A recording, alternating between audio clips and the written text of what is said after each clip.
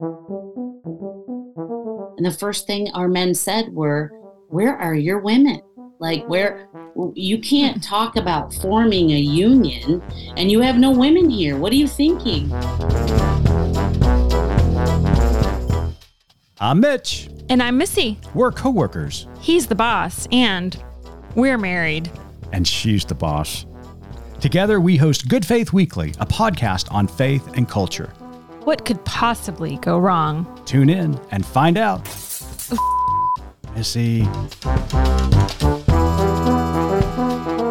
Welcome to Good Faith Weekly. On this episode, Missy and I are going to catch up, but we're catching up from two different locations as I am on the road with Good Faith Media. And then we're going to talk about a very special celebration coming up this weekend. I turned 53. Don't tell anybody. And then later on in the pod, we sit down with Betty Lyons, the president and executive director of the American Indian Law Alliance. And it is a wonderful conversation, and you're going to want to make certain to listen.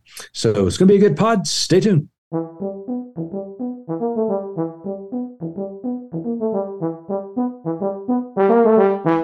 Hello there, Missy. Hey, how are you?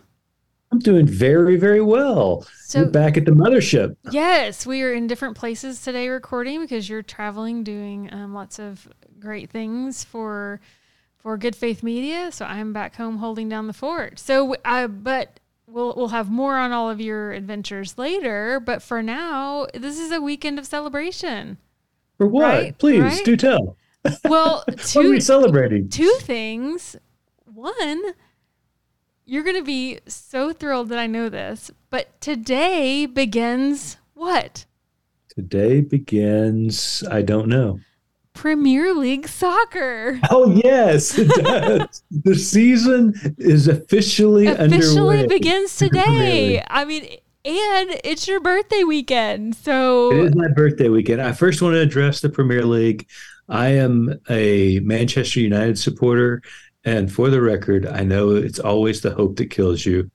And I know that I hope that we end up at the top of the table. Most likely we're not. But I actually took a quiz that told me what team I was supposed to support. Oh, I cannot wait to hear this. Well, I can't find it now. It was I think it was Everton. Everton, really? Is that right? Yeah. So they ask you a bunch of questions that I didn't know answers to. Everton's one of the oldest clubs in the Premier League. It's a good choice. So apparently that's my team this year. Okay, well then root away. Absolutely. So and also it's your birthday weekend, which I mean it was really nice of Premier League to start on your birthday. That's a great birthday They're present. always so thoughtful that way. So I thought I would maybe ask you about some of your favorite birthday memories since we're celebrating all weekend long. You know, I grew up in Tulsa, Oklahoma. I grew up on the east side. My parents were really young.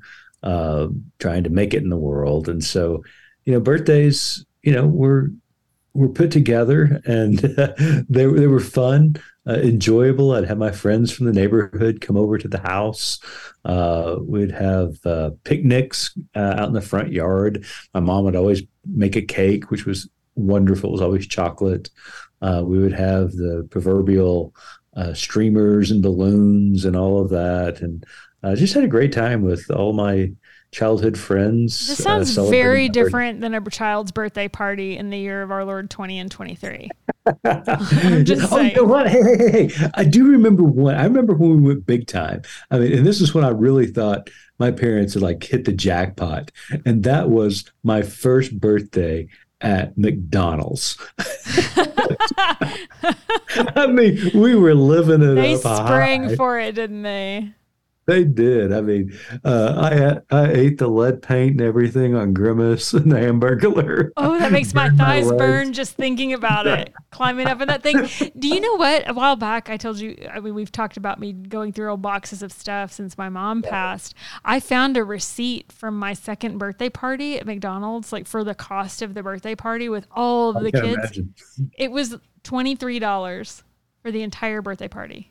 I thought, I think spending $23 per kid that you invite nowadays is probably more typical, if not more. So yeah, times have changed, huh? They have. So that was a great memory. Also, I have this wonderful memory of my grandmother, Okima Randall, on my dad's side. She was Muskogee Creek, and she loved birthdays. And on my birthday, she would always swing by the house and pick me up. And obviously, I was a summer birthday.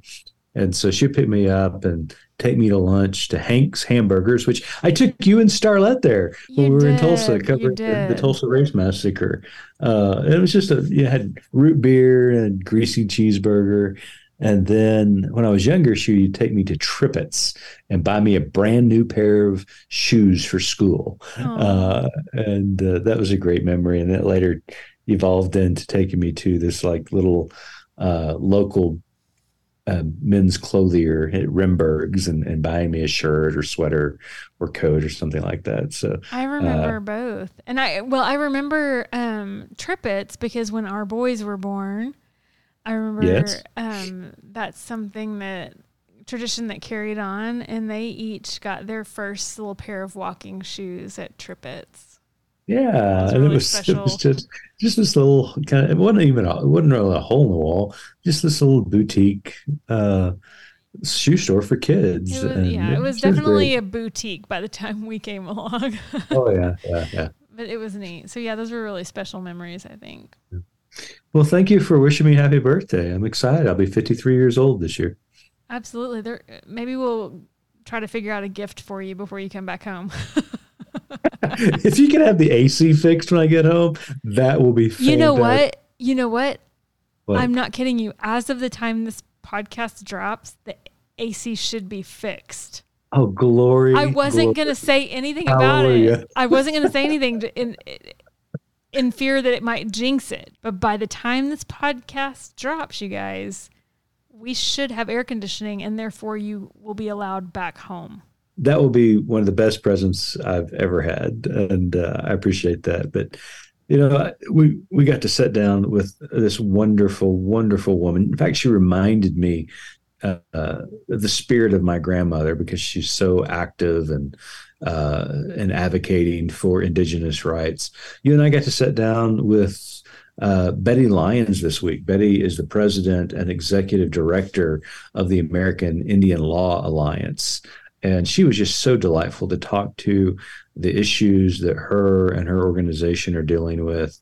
It brought back a lot of memories because I can remember my grandmother saying a lot of the same things that Betty said during our interview today. So it was a good week to have Betty on the show.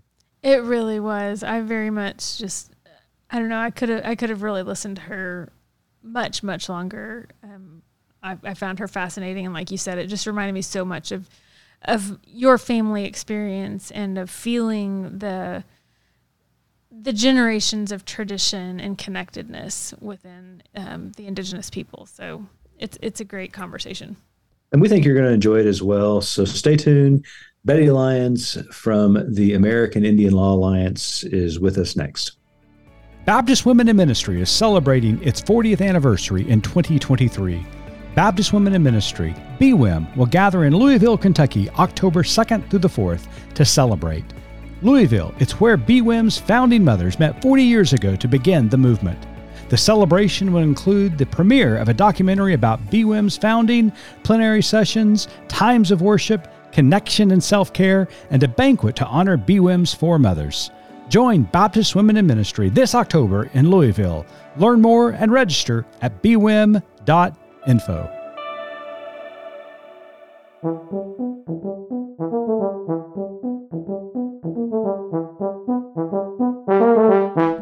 Welcome back to Good Faith Weekly. On this episode, we've got a very special guest with us.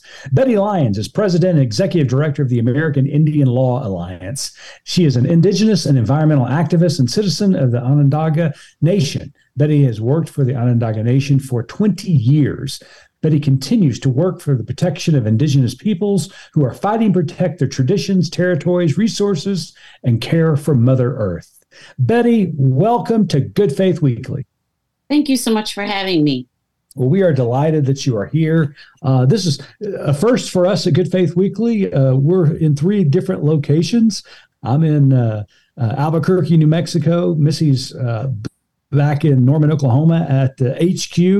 And, where are you calling in today from? I'm on the Onondaga Nation, which is located just south of Syracuse, New York. Syracuse, New York. Well, I don't know about you, Betty, but it has been a blistering summer this year. Now, I don't know about New York, but down in Oklahoma, it has been horribly hot. So how have you been getting by? It has been horribly hot, and it's really concerning, to us as we see now. We used to have really cold winters here in central New York. We even used to have more snow than Buffalo at times. Oh, wow. Which is a big deal, right? Because Yeah. we're always, measuring the inches of snow that fall. And, the past few years, we used to get probably 20 below zero for a couple of weeks. Now we get it for 1 or 2 days, and that's it. And so, unfortunately, we're seeing the end of spring. We don't have a very long spring at all. The transition from winter to spring is rather quick, and so we're learning to adapt to our planting, our crops, our fruits, our vegetables, all of those things. That has really dramatically changed, and right now we're having like more weather events, right, than we've ever seen. Sure. The heat, of course, and now a lot of rain, and so it's I guess made me really worry about, because of the acceleration and all of that over the past 10 years, it had me thinking, what is it going to look like in another 10, Right.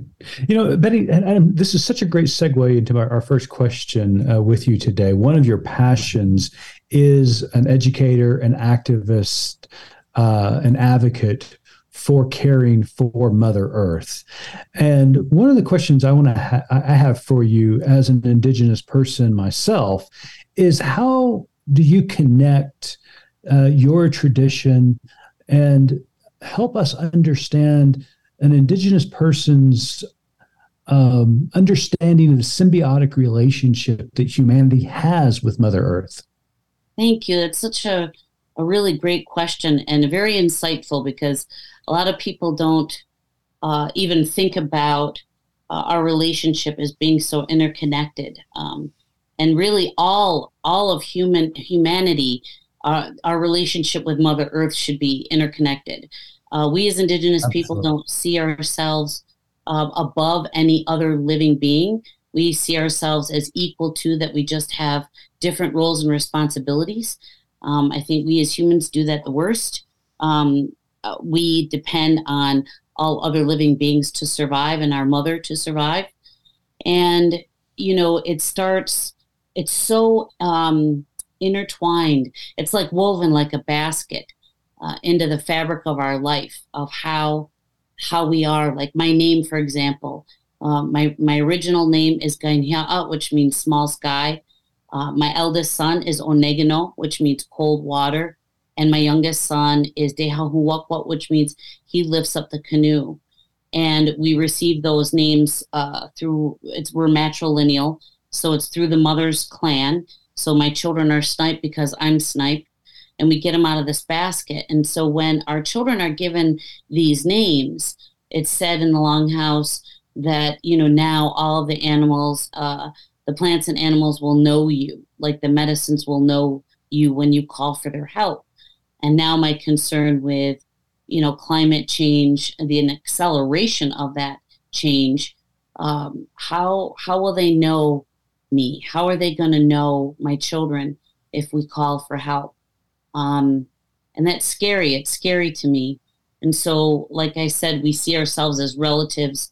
As my aunt would always say, all living beings, there are relatives, not resources, We give gratitude to them every day. So we have a Thanksgiving address, and it's given every single day, not just once a year.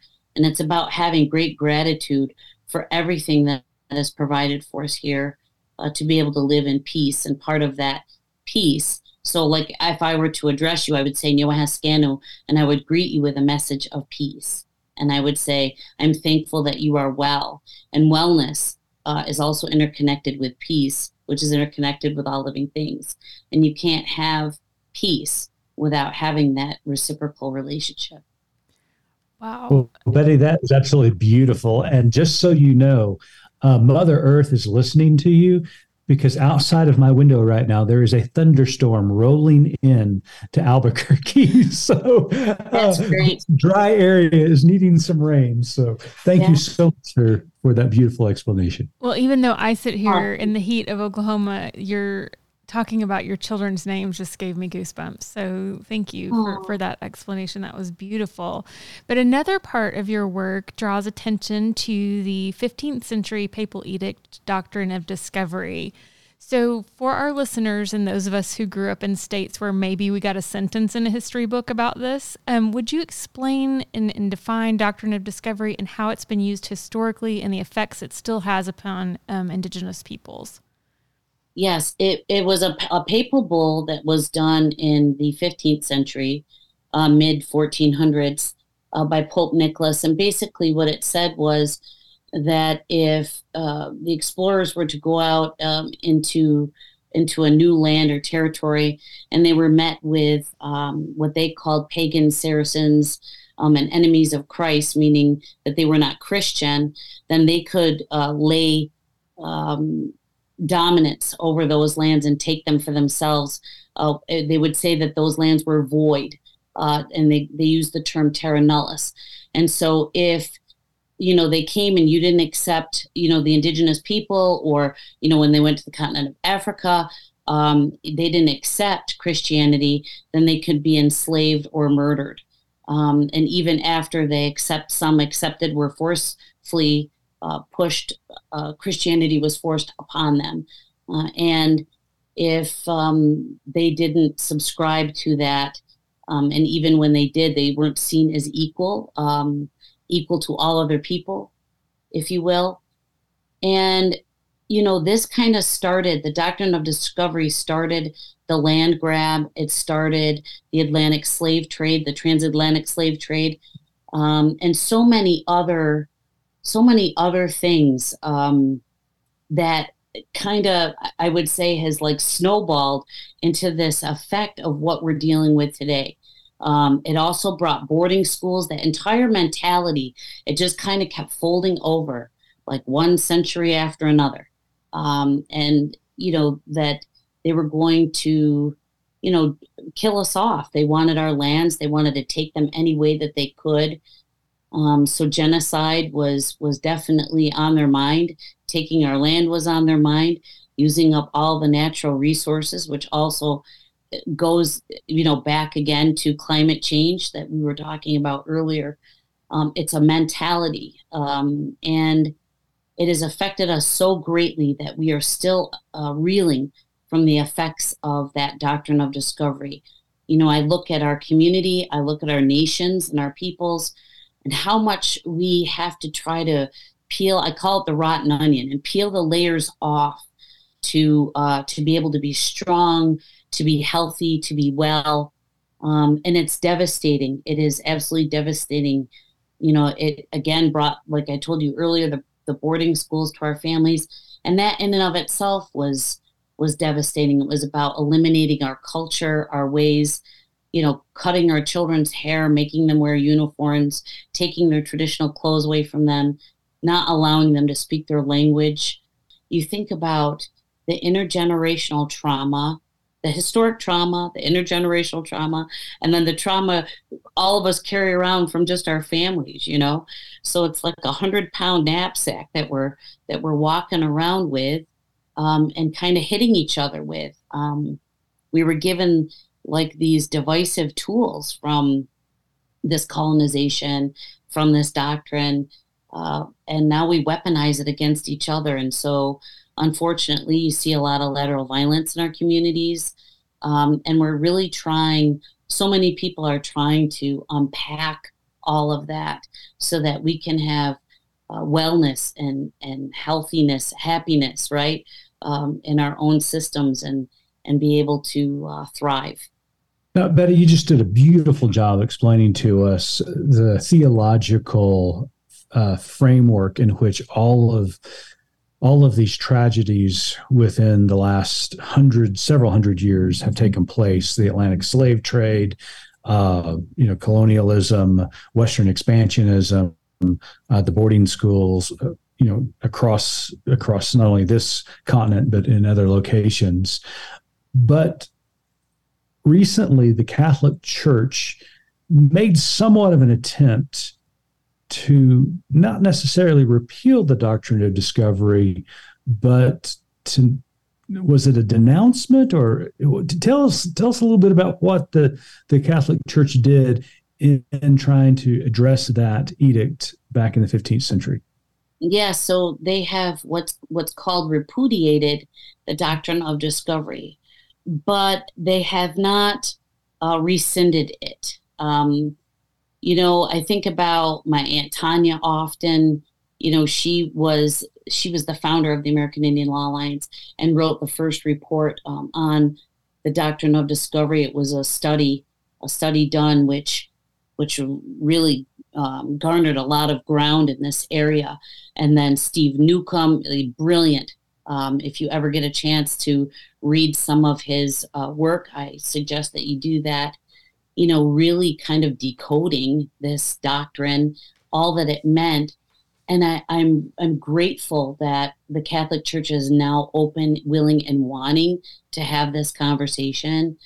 And we can't move this along without allies. We need our non-Indigenous brothers and sisters, to step forward, learn about this, to really try to unravel it in so many ways, because it's the basis of racism. This domination of one religion over another. I mean, there's so much to it. And now the Catholic Church is so open. And when I was talking to some of the folks at the Vatican, this is coming right from the Pope. And he's saying that he wants to see something different, instead of this hierarchical system, something, where people have more agency over what's happening, including women in that process. All of those things are so important. And so we're looking forward to having more meaningful conversations with them, because you can't just repudiate it and move on, right? It's not actually like, rescinding it. Like, where we have to figure out how can this be used, this repudiation, and then hopefully having them rescind it, to then turn around some of the terrible things that have happened due to the doctrine of discovery. The doctrine of discovery is the basis for all Indian land law in the United States. And I don't know if you know that or not. So I think it's important to say that, part of that land grab. And that was part of one of the case. We had a case that when we asked the Supreme Court to look at it, and they denied that. And, because of that denial, and Ruth Bader Ginsburg, who we would have thought maybe, would have more thoughtfully looked at our case, cited the doctrine of discovery in the, the written statement. And so all of that said, we're hoping that now we can have more meaningful dialogue with not just the Catholic Church, but all Christians. I think it is so important that all Christians understand, and not just Christians either. I mean, there are certainly other religions as well, but all Christians, start to understand what that did around the world, not just in North America, in Central and South America, where the doctrine of discovery is still being used for mining, to suppress people, to take their land, and steal the resources that, are underneath them in the ground, but all over the world, in Africa, New Zealand, Australia, just it really is so blanketing. In Canada, I mean, it's everywhere, Yeah. you talked about the case that was filed by the Onondaga Nation that recently went to the Supreme Court, but they refused to listen to the case. In that case, you are arguing that land was taken away from the tribe illegally. You're one of many tribes who have said that very same thing.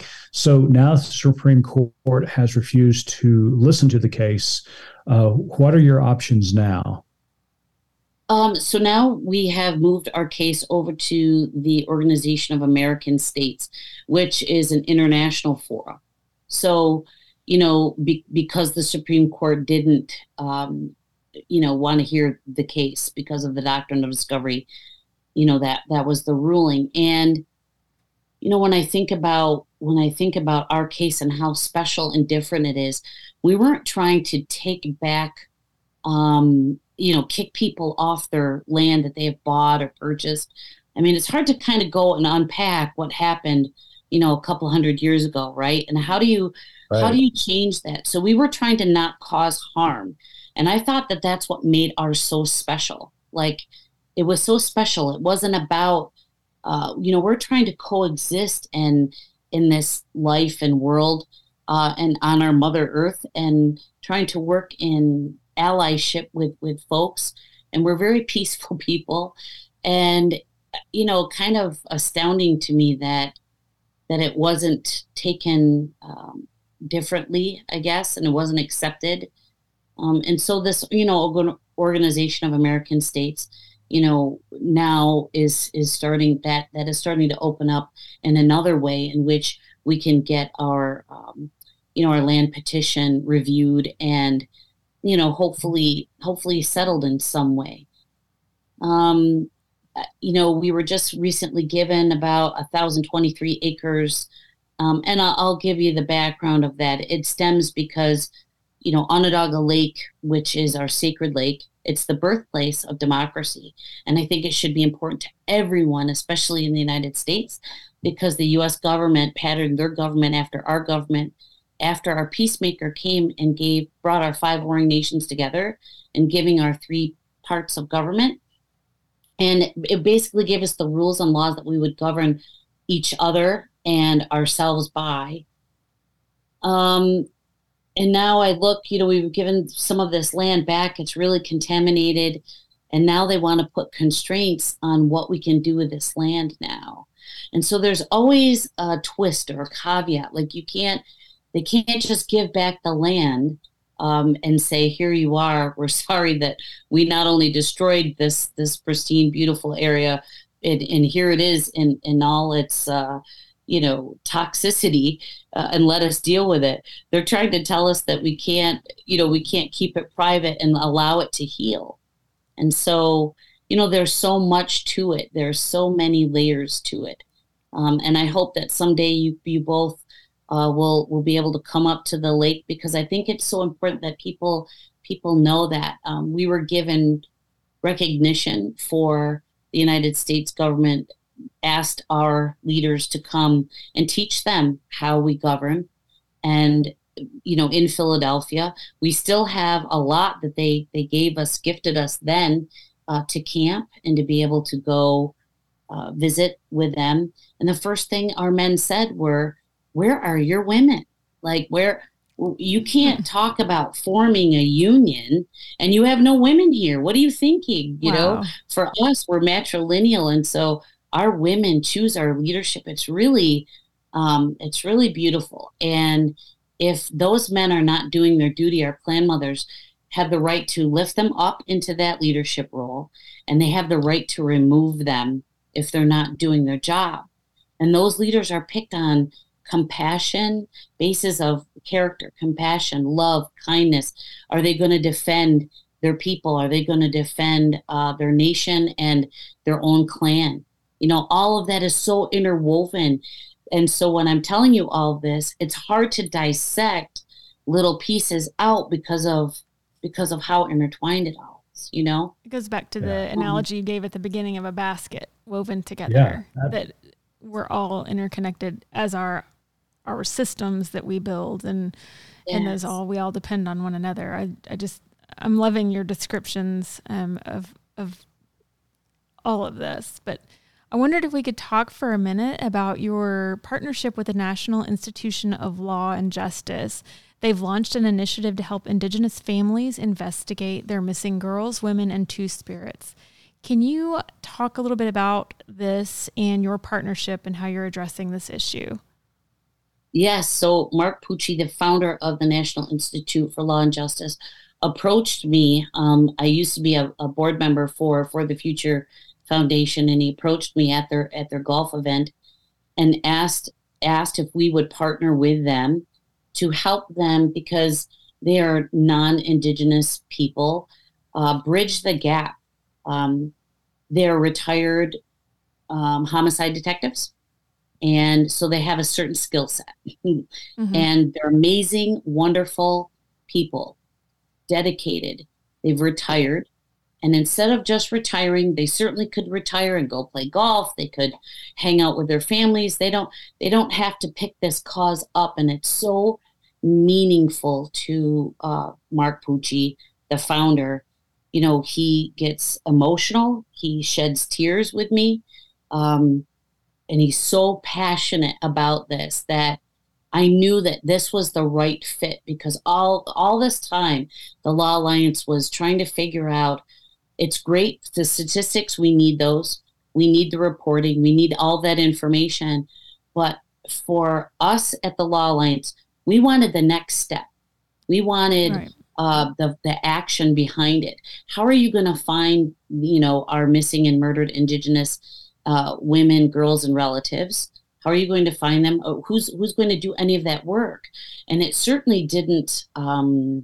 I want to interrupt you, and I apologize, but Sure. Just for the audience's sake, I don't think our audience realizes the extent of this problem. So can you give us a little information about what we're talking about here?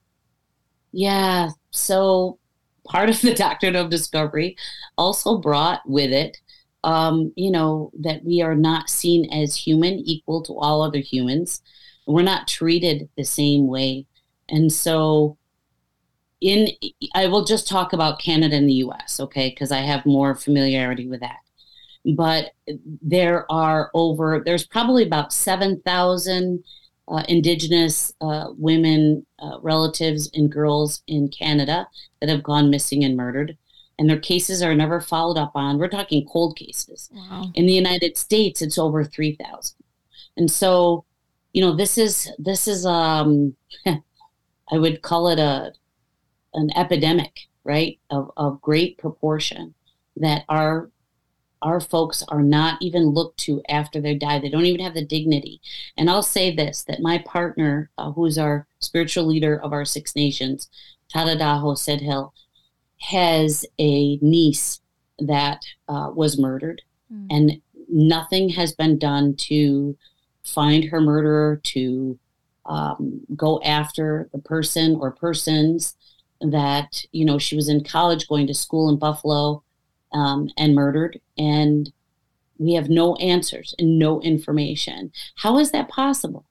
I mean, I know that, sometimes you may not have a lead, right? You may not have information, but the fact that they're not even actively pursuing and looking into these cases. And so the National Institute of Law and Justice is going to start going after, cases. They want that information. They have a webpage and a telephone number that you can call, and a form that you can fill out on their webpage. And we have a link to it in our website as well, to be able to list your loved one or someone that you're concerned about, all the information that you have in there, and then they will take the information and then investigate what has happened to them. And so I'm glad that you had asked that question. It's, Mitch, very important, because you're talking about people that, we're very afraid of the outside. We don't always give our information freely to anyone, because it can be used against us, as it has in the past. Mm-hmm. And so when you have someone like Mark Pucci and his team, and you know that it's real and they're willing and wanting to do this work, that's the difference. That was the difference for me. And so a lot of places throughout the United States and into Canada, they have what's called man camps. So they're mining for different things. They're fracking, they're they're laying in pipeline all over the place. And all of those areas, you see a huge rise in Canada and the US, a huge rise in missing and murdered women, girls, and relatives. They're taken, they're sold into, sex trafficking, they're murdered, they're raped, all of these different things for all of these different issues that come up. And you can follow each area and where they're having this extractive industries going on and the rise in those cases. And I can't say enough about this organization, and so grateful that they asked us to partner with them, to try to bridge the gap between our nation and others, right? Like, so we have a whole confederacy to make people feel comfortable and, more willing and wanting to give personal information out. So I am so grateful that you asked that question. It's really, I hope someday that you'd be able to meet them. Just an amazing group of people and investigators wanting to do the right thing, because not to make money, they're not making any money on it. They basically, poor Mark is paying money out of his pocket sometimes to stay in hotel rooms, to get to places to do this work. And so, if anyone out there wants to donate to them, and, it would be greatly appreciated too. Well, thank you so much, Betty, for the work that you're doing, as well as the partnership. I became aware of this issue almost a decade ago, talking to some partners and friends up in Canada and what they're doing up there with the First Nations peoples. So, and then beginning to do a deep dive into it and just learning all about what has happened to Indigenous women, not only through the centuries, but what's happening today. And so thank you for doing all the hard work on this. Well, Betty, it has been a delight. I could talk to you all day about this. I could talk about this all day. I can I can listen to Betty all day. How's that? No, exactly. But we're going to get an opportunity to listen to you and others for several days up in Syracuse, New York, because on December 8th through the 10th of this year, there is a conference that you and others are hosting entitled The Religious Origins of White Supremacy, Johnson versus McIntosh, and the Doctrine of Christian Discovery. Can you tell us a little bit more about that conference, and can anybody attend? Yes, thank you. Oh, this is great. Yes, anyone can attend. We welcome anyone and everyone from all areas of life, ages, whatever religion you believe in. It is about educating about history and about what this doctrine of domination of, how, as I had said earlier, the beginning origins of it all the way up into how it's affected us today. And so we're going to have different panels, conversations that are going to be happening, where it's going to be interactive, where people can ask questions. We'll have question and answer periods, and it's going to stretch over several days, and hope that all of you can attend. It's going to be held at Syracuse University. It's just an amazing group of people, brilliant people. We have people coming from New Zealand, people coming from Central and South America, because they're often forgotten about, our Indigenous folks there, and really mistreated. So it's important that they also are included in that.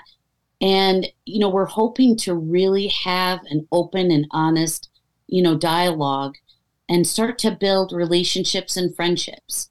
It's really about giving that information out, people understanding what really happened and transpired, what has happened since, and how it's affected everything along the way.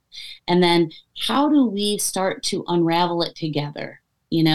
How can we work more in partnership on so many different things? We may not agree on everything, and that's okay.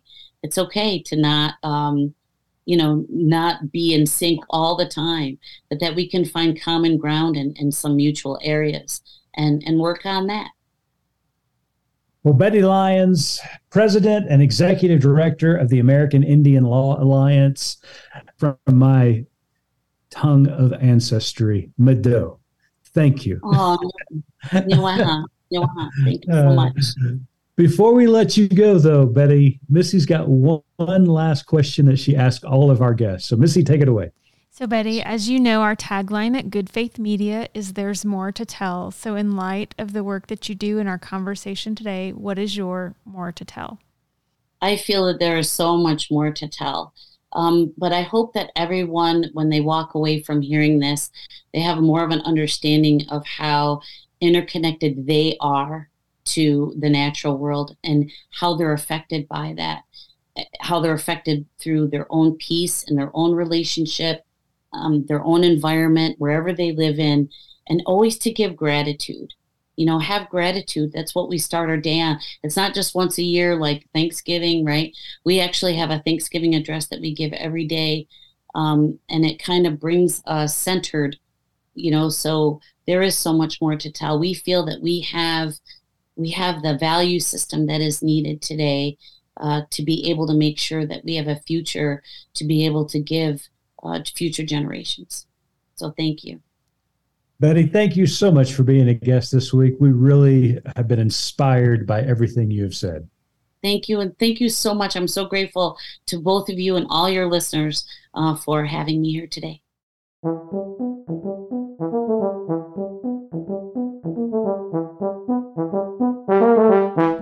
I just cannot tell you, Missy, how much I enjoyed the conversation we just had with Betty Lyons. She, again, I said it in the intro, but she reminded me so much of my grandmother, her passion, her knowledge, her just knowledge about her people, her history was just remarkable.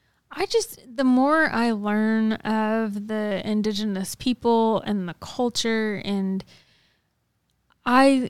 her illustration, and I mentioned it in the interview again, of the basket woven together clicked in a different way for me even. I remember in my little freshman or sophomore year of high school art one class, we did basket weaving. And so that very much was a memory of mine. And as I was thinking about literally weaving of the basket, and when she was talking about how our existence is interwoven with creation and with others, it just gave another visual of how Indigenous peoples do view a symbiotic relationship with our world. And, having been brought up in a culture that, whether intentionally or unintentionally, I don't know, taught, dominion over creation and others, this interconnectedness visual is so much more beautiful and I feel like more accurate to what our existence is supposed to be. I agree. I mean, one of the things listening to Betty and other Indigenous scholars and leaders is you begin to understand their concept of the symbiotic relationship, not only between humanity and the earth, but between the physical world and the spiritual world. Mm-hmm.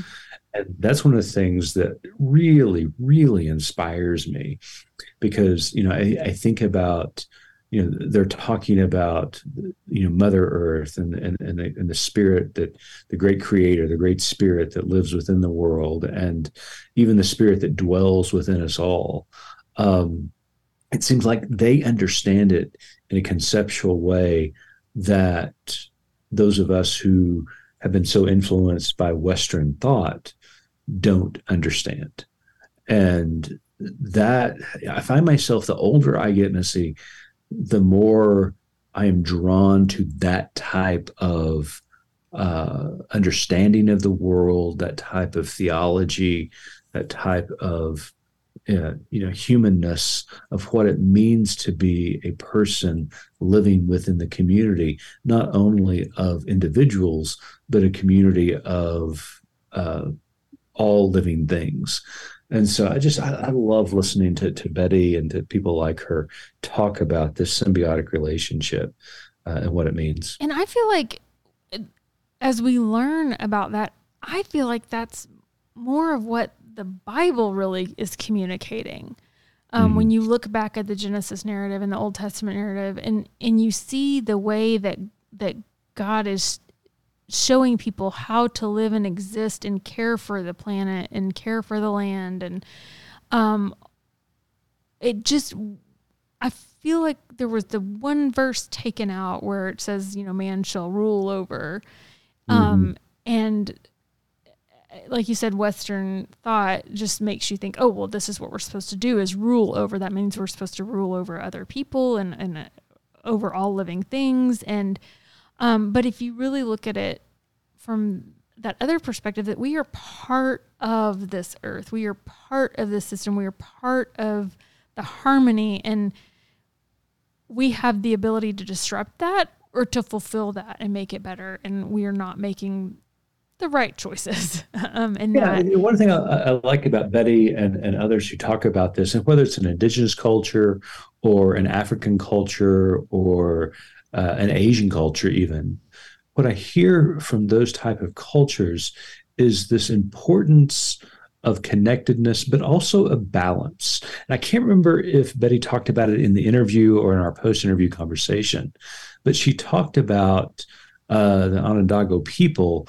The Onondaga Nation was actually the blueprint for democracy in this country. But when the colonists came to talk to the nation, the first question that the Onondagas asked was, "Where are your women?" Right. How can you have any type of leadership without women? Because in that indigenous culture, there was a balance, because It was the women of the culture who were the decision makers. They had the authority to make these decisions. And they were the landholders.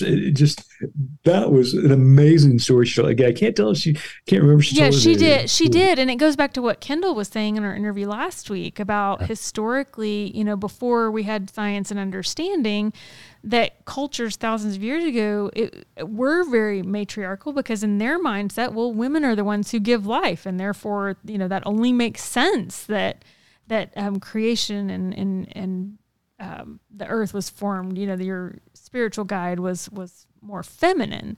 So no, I thought that was very interesting to hear. And just to think about how kind of that dominionism language so perverted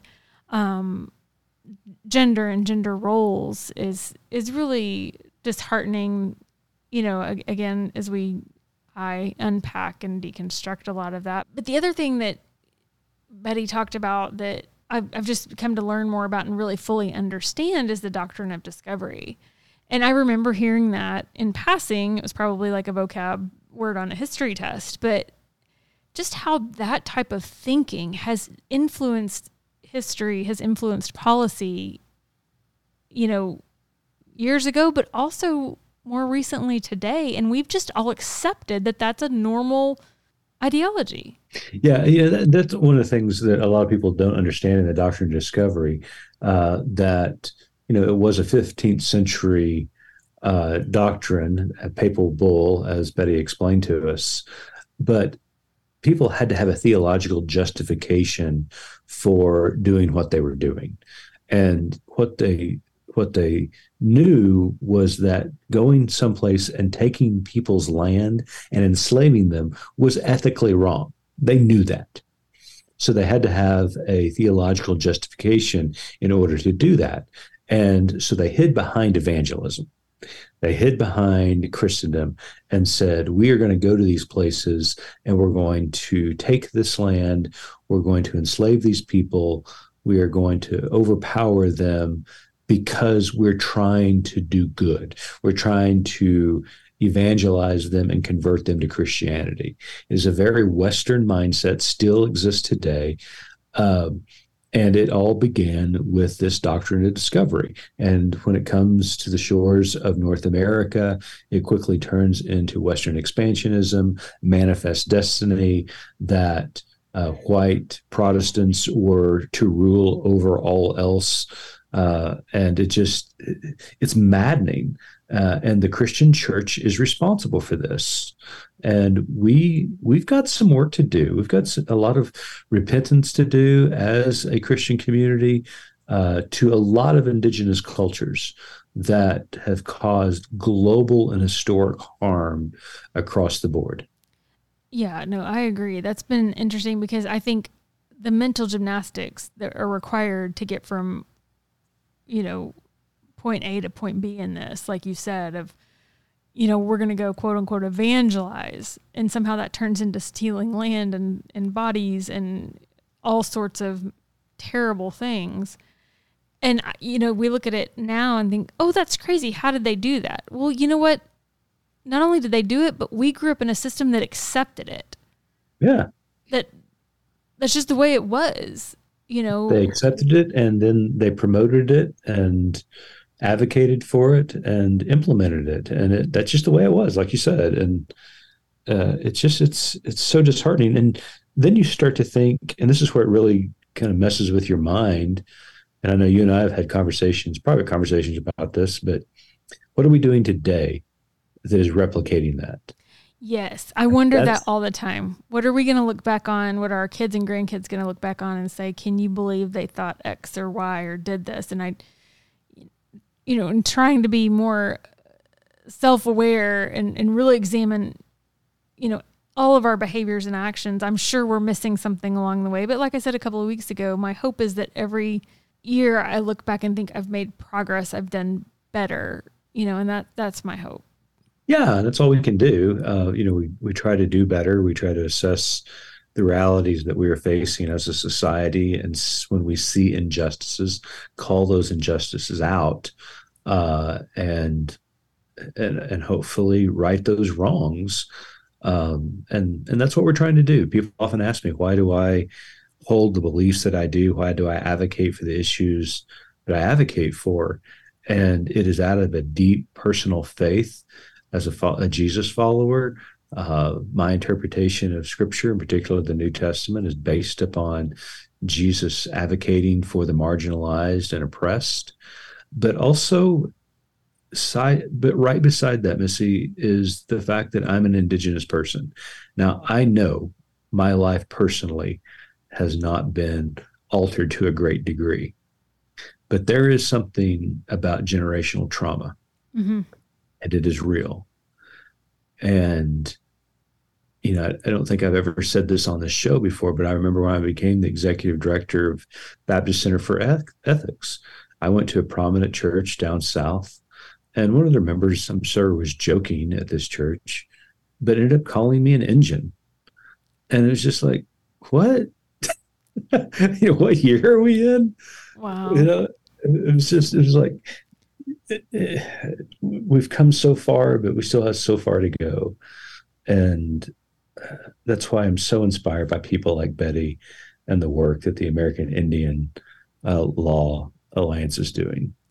Absolutely. I'm so thrilled to continue working with them and being part of their organization. And and our audience will hear more about them in December as I head up to Syracuse, New York, to the conference. I'm really looking forward to hearing the speakers and learning more about what they're doing for Indigenous communities across the country.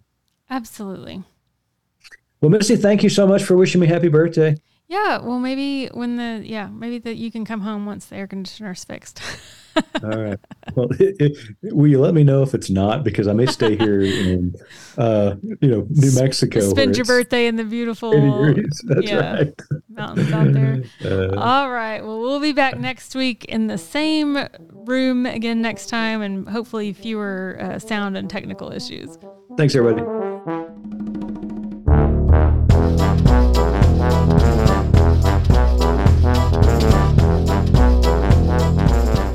You've been listening to Good Faith Weekly, hosted by Mitch and Missy Randall. This weekly podcast from Good Faith Media discusses matters of faith and culture. Subscribe wherever you get your podcast and give us a like and a glowing review.